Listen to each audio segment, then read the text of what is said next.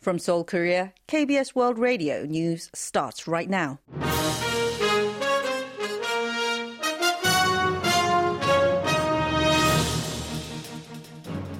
On today's broadcast, South Korea and the US reaffirm their goals of denuclearizing the Korean peninsula. Prosecutors indict former Sangmahong group chief on charges including smuggling and delivering illicit funds to North Korea. And families of the Itaewon crowd crush victims hold a march in downtown Seoul ahead of the 100th day since the tragedy. This is KBS World Radio News. I'm Hee Jin-koo.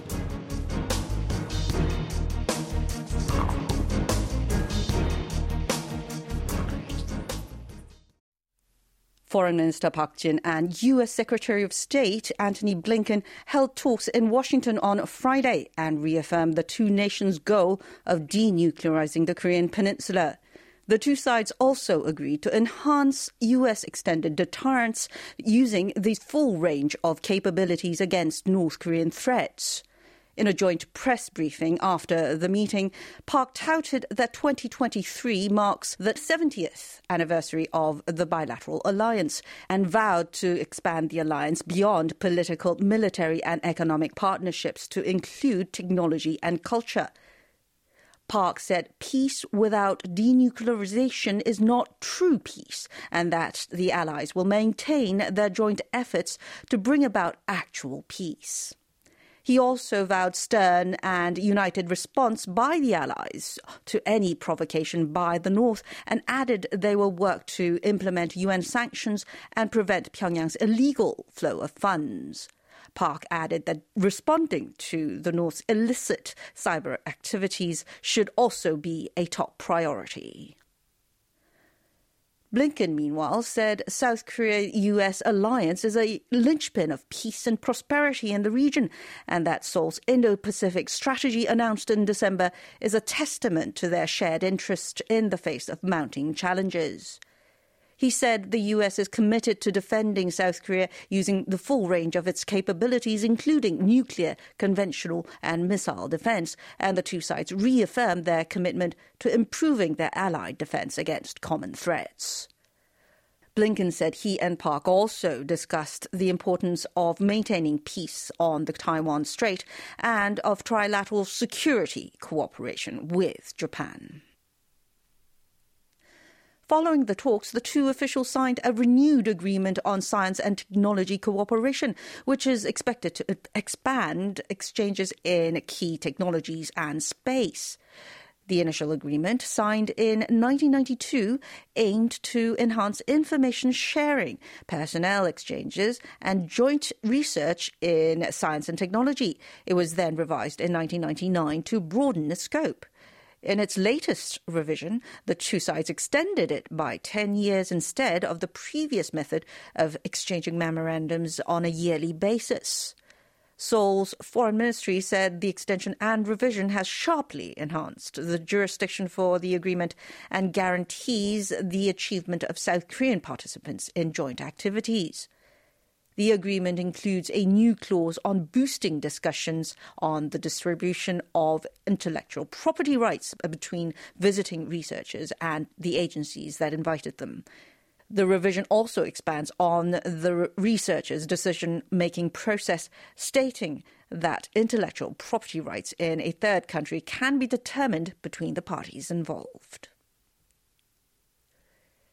U.S. Ambassador at Large for Cyberspace and Digital Policy Nathaniel Fick will visit South Korea next week, according to the U.S. State Department.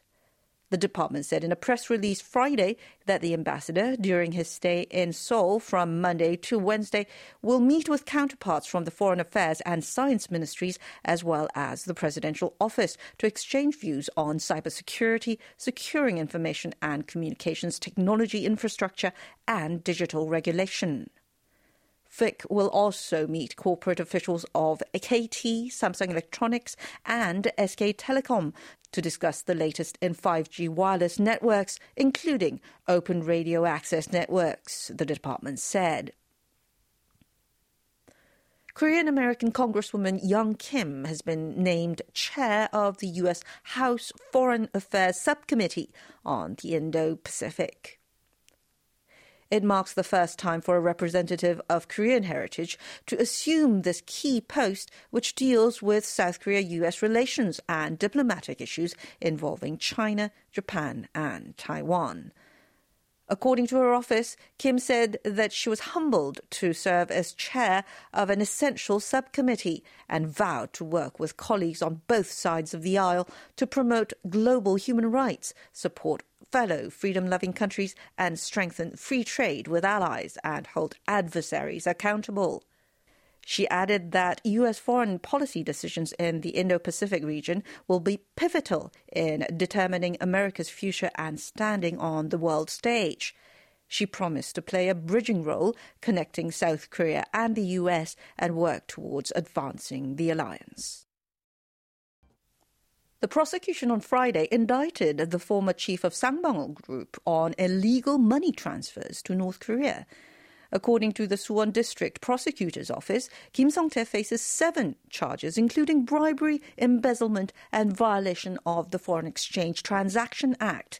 He is accused of handing over some $8 million to North Korea between January and December 2019 in pursuit of inter-Korean projects. Kim claims that $5 million was for a smart farm project, while the remainder was intended to facilitate then Gyeonggi Province Governor Lee Jae-myung's planned visit to the north.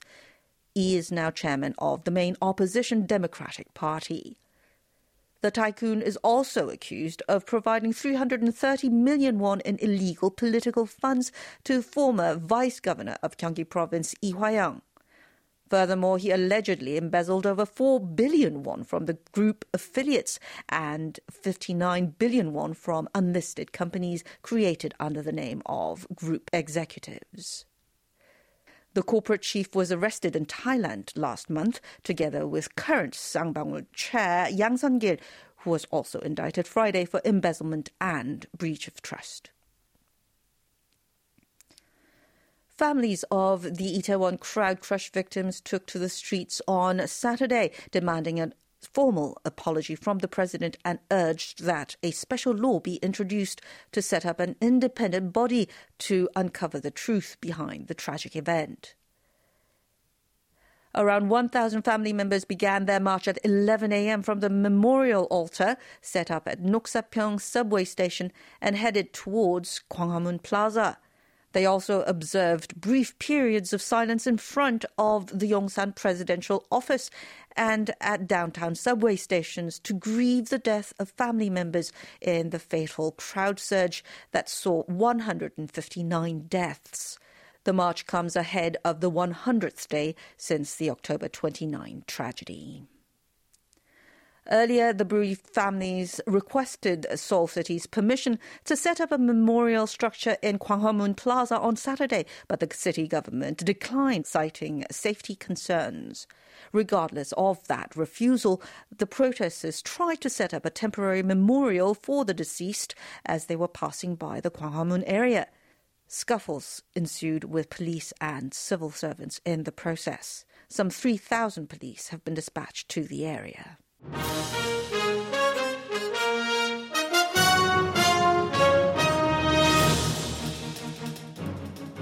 And that's the news from KBS World Radio's News Center in Seoul. I'm Koo Hee-jin signing off. You can also find our news on our website at world.kbs.co.kr.